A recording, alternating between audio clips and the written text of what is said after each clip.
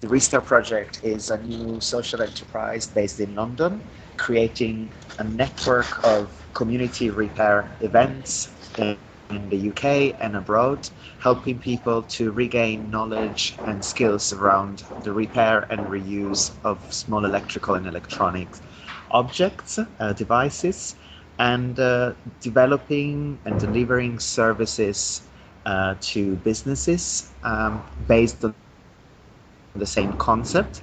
We bring repair back to the mainstream by creating engaging opportunities for teams and for small organizations to do team building and to learn about engaging ways to bring together teams around discussions on repair and reuse of objects. My colleague and co-founder Janet Gunter, we worked, both of us, in international development for many years, and I was living for a few years in Kenya, where the repair culture is obviously never died. And in fact is thriving, and no one would ever dream of throwing something away. And I was working in an area which tries to bridge international development with the use of new communication and new media technologies. And all these projects always involve, in a way or another, bringing new technologies to the developing world. And every time I was coming back to Europe, I had a sense of how the more technology we were bringing to other people, the more we actually had to question how we use this technology in general back home, and how not resilient our use of technology is in terms of making it continuously upgrading and moving on, and always being excited about the next big thing, the new technology, the new tablet and the new printer, and not really having the same approach, particularly for people that care about the environment and climate change, not having this type of approach, where the same approach that we have, for example, around food. We want to know everything about where our food comes from, but the same people might be people that instead keep upgrading their phones or their laptops and are not sure about what is involved in the manufacturing and the disposal of these objects. And that's where the idea really came from. If people came to visit, what would they find? Where are you? What happens? What's your place?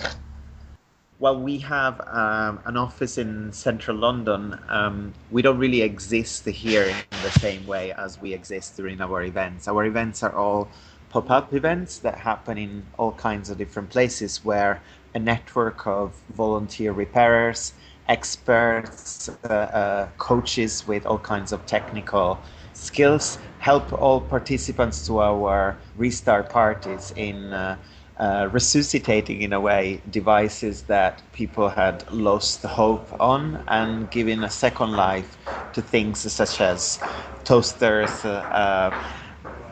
printers, tablets, laptops, mobile phones, and the likes.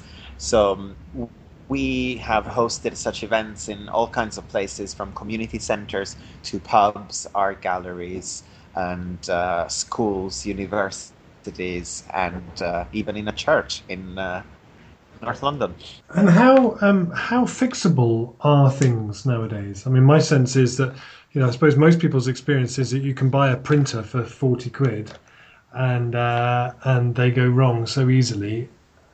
Can you actually fix those things, or most people would just throw them away and get another one? Most consumer products that we use today still are fixable, but obviously manufacturers have made certain compromises and trade-offs in the way they miniaturize products. Consumers have led to consumers accepting certain products, not knowing exactly the trade-offs that they were accepting.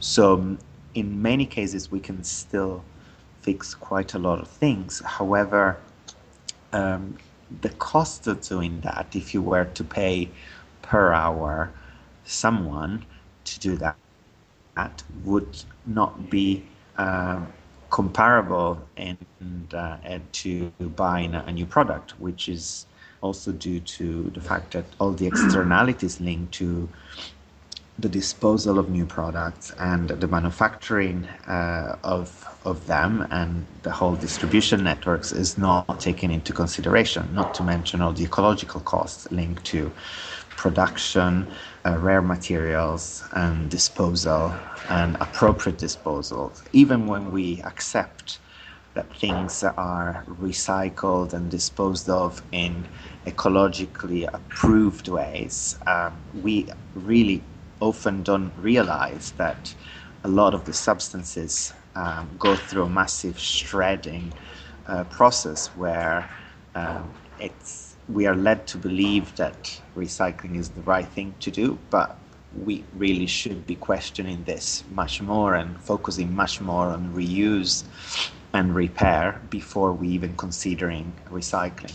And what does the time that you've spent sort of taking these devices to bits and trying to fix them tell you about the mindset or the pressures on the people who design them in the first place? Well, certainly designers are aware of the trade-offs, and in my experience, it's quite easy to agree with them that things could be done differently, but the pressure that they're put on by whoever prepares the brief reduces their chances of having a say when it comes to making decisions that could change the upgradability, for example, of products. I'll just give you an example. If you look at today's modern small laptops, the ultrabooks, so the thinner laptops, nothing prevents manufacturers from making choices that would make it still possible for users to upgrade their products, for example, by increasing the amount of RAM, memory, if needs be, after the day of purchase. But some manufacturers, and the majority of them actually, are now soldering the memory to the motherboard of the computer, which means you no longer have the freedom to change that memory or to increase the amount of memory, let's say after 2 or 3 years that you've used that product. And that is not really due to a need to further reduce the size of a product. And in fact, there are comparative products that don't give you that kind of trade-off. So how do you find or train people who actually have the skills to be able to repair these things? Yes, this is one of the most interesting aspects. So we didn't know about this when we started. There's a wonderful community of people out there that were basically waiting for this kind of events to happen, to be able to be given a chance to contribute and to inspire a community of users. The most extraordinary thing is we've actually just promoted this event, and a lot of people have come forward and they were one of us. And so there's fantastic skills out there, and actually the massive projects of actually reskilling entire communities and making sure we have more widespread access to tools and to the knowledge that will help us live in a more resilient way, our relationship with technology, is actually possible exactly because there's people that until now were quite hidden, maybe working on the side and not appreciated for the kind of technical hardware and software skills that they had. They are extraordinarily happy to provide the skills to the rest of their communities. So what I always tell people who want to start a restart party in their community, and be it a transition town or other local organizations that want to get involved, is don't worry, repairers will come. What's more crucial is you organizing an event and publicize it properly, and you have a few initial technicians that you already know, but then many more technicians and people happy and eager to help will come up and share their skills. People love to share their skills, and it's really an old myth, the fact that people with technical skills don't like to share them, and that we found an incredible community of people who are day and night to increase this movement because they just have a variety of wonderful skills and they're so much up for sharing them. Is it not the case that that our Western economic model, which depends on economic growth, is depends also on us buying things and throwing them away? If everybody started doing restart projects everywhere and repairing everything and not throwing anything away, would that not bring our economy to its knees? Right, that's a very good question. Clearly, we see this project at the crossroad of the old economy and the new economy that we like to see. And the new economy is one which sees growth in terms of services and providing a new meaning to local economic development, one less centered around products and use and abuse of resources, and one more centered around skills and people and making sense of human relationships. So quite contrary to what some of the criticism around this tries to instill, we believe firmly in using this project to create more awareness and demand for commercial repair services as well as community-oriented ones. But we are looking at models where the use of new resources and the disposal of old ones only happens when people indeed are empowered to make that decision. So they will go out and buy a new mobile phone or a new computer when indeed it's what they need and not what they're led to believe is the right thing to do. So obviously, this is a model that scares a lot of people because it implies a rethink of how we create value. And currently we create value, funny enough, out of the disposal of electronic waste. And there's like what we call the outer circle of the circular economy, which tries to make products more easily to disassemble at the end of life, as opposed to focusing on what's really crucial for us, which is making products easier to repair so that less waste is generated to begin with, and we create more value and more jobs around the repair of things at a community level where it's cheaper, there's no shipping back and forth, and we can rebuild more meaningful relationships, specifically considering that our high streets, as we all know, are dying, so many shops have closed and so many spaces are empty. And this we see as an opportunity to really reinvent how these services could redefine, create values to our hoods here and now. And what's the relationship been with Transition? So there's some connection between yourselves and Transition Brixton, am I right?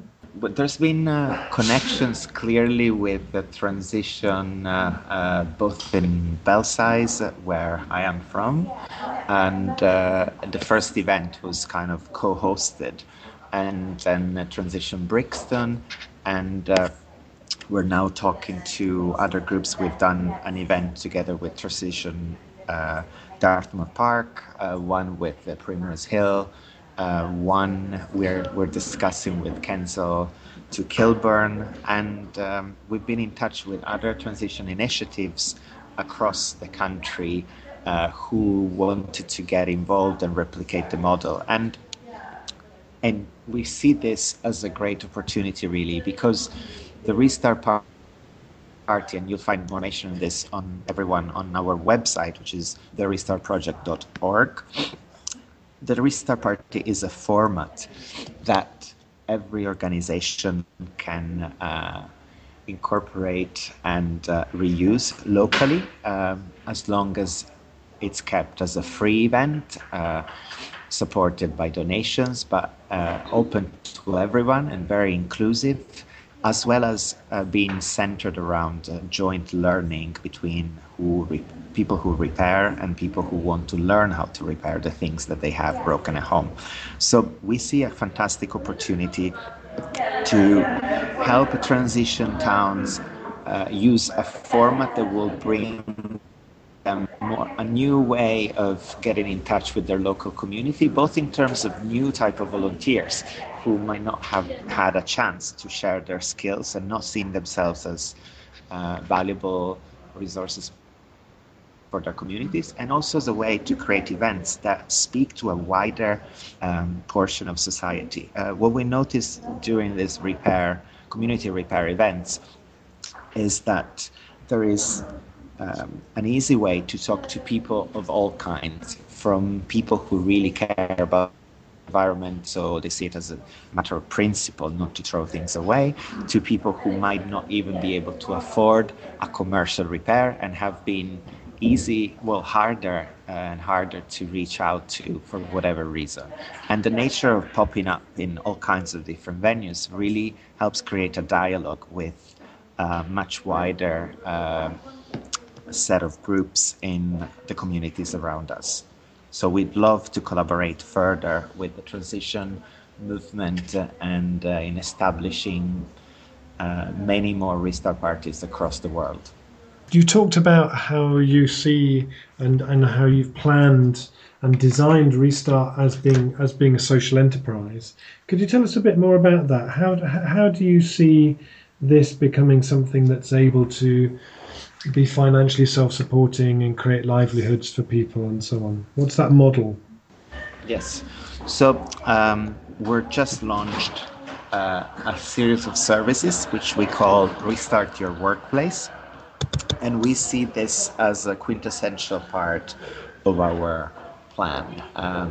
So we notice that the kind of services we provide to communities are obviously they make a lot of sense exactly in their complete independent nature, but some of the key values of those events make sense in all kinds of other environments. So we designed a few services that were promoting to businesses. And one is around what we call Restart Pop-Up, which is like a clinic that we can take to any organizations for any number of hours, where community repairers will help fix and repair things that belong to employees or to the company, creating a service that people can use during 1 hour, in a lunch break, during a corporate event, and creating a buzz and sharing some of our best resources and the best learnings and our wonderful repair coaches. Then we've created a more professional service called Restart for Teams, which is based on basically creating a more learning-oriented half-day team building event where a team of from a comp works in small groups with our best coaches, learning the key skills that could transform you from a passive consumer to a much more engaged repairer, getting to know your products, learning how to take a smartphone apart and change the battery and double its future life, and learning how to use the basic tools, and using this as a collaborative effort that brings teams together, enhances problem solving, and is also a lot of fun.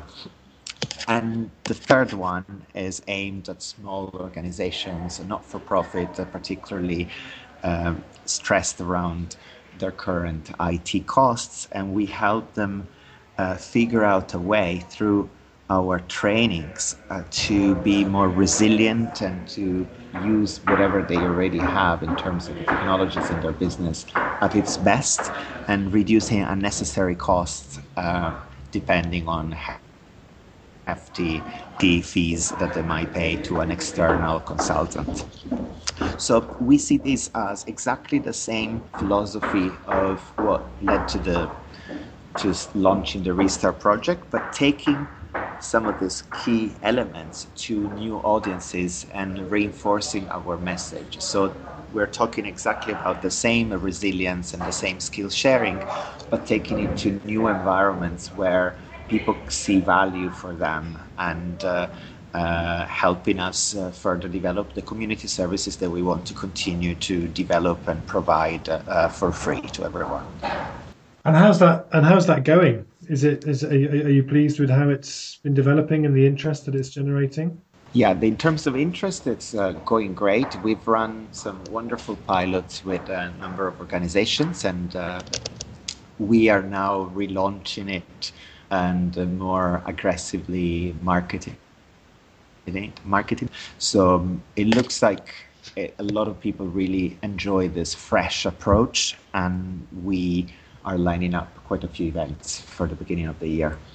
So you were one of the businesses that appeared in the 20 New Economy in 20 Enterprises report that that Reconomy did. Do you feel part of a wider kind of a new economy movement? And if so, what does that mean for you? What does that look like for you? We obviously feel part of a much wider movement. I mean, even just in terms of repair, we're clearly not alone. There's an ecosystem of new services and products that are creating value in this area, from companies producing tools that help make it easier for repairers to do their work, to obviously other projects similar to ours, but perhaps without the drive to reach social enterprise status and more focusing on community values around repair. But of course, we feel very much part of this new wave trying to create economic value around new ways of approaching environmental challenges and local engagement and local community development.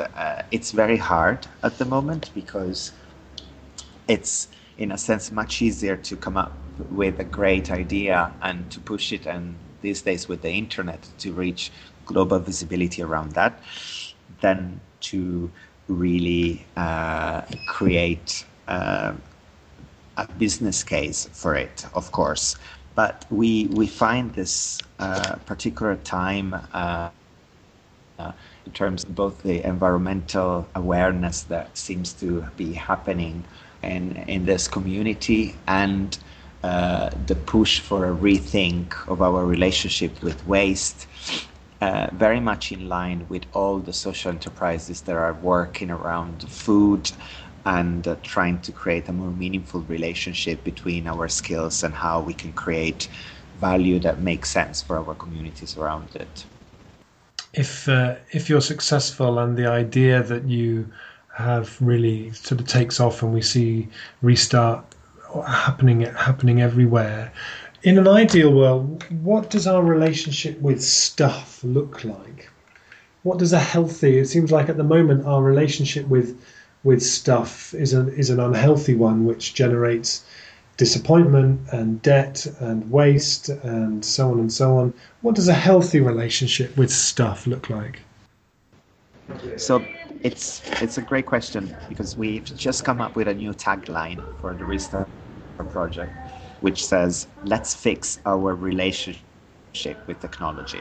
So we are not just looking at fixing products per se, but really using this as a way to reflect with how we relate with specific objects that are so commonplace in our daily life at this point.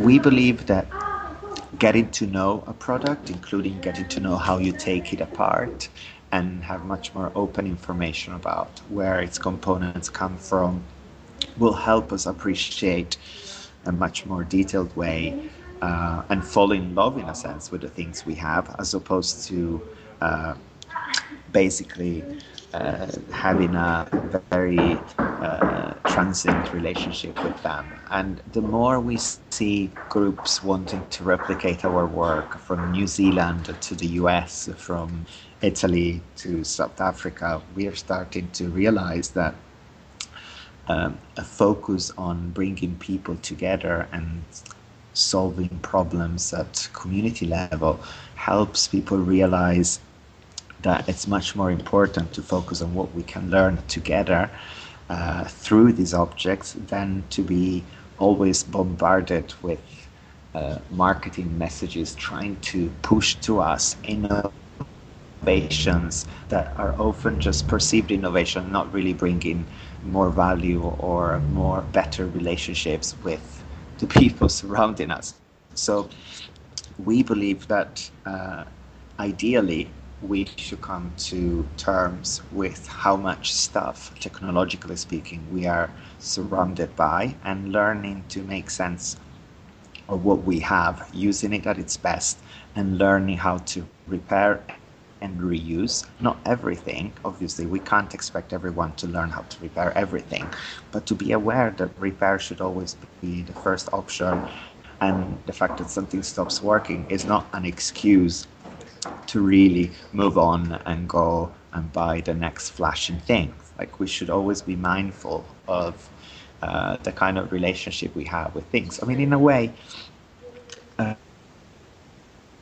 people have developed a relationship with objects, or we know a lot of people that will never throw away an old mobile phone because it still contains memories, whether in terms of an old SMS from someone special or the memory of a time when that phone was operational. Well, we want to help increase this relationship and just reduce his chances of having to give up on things just because of the way they've been designed, or because of the way the consumer society has been pushing us to move on without us really wanting to necessarily.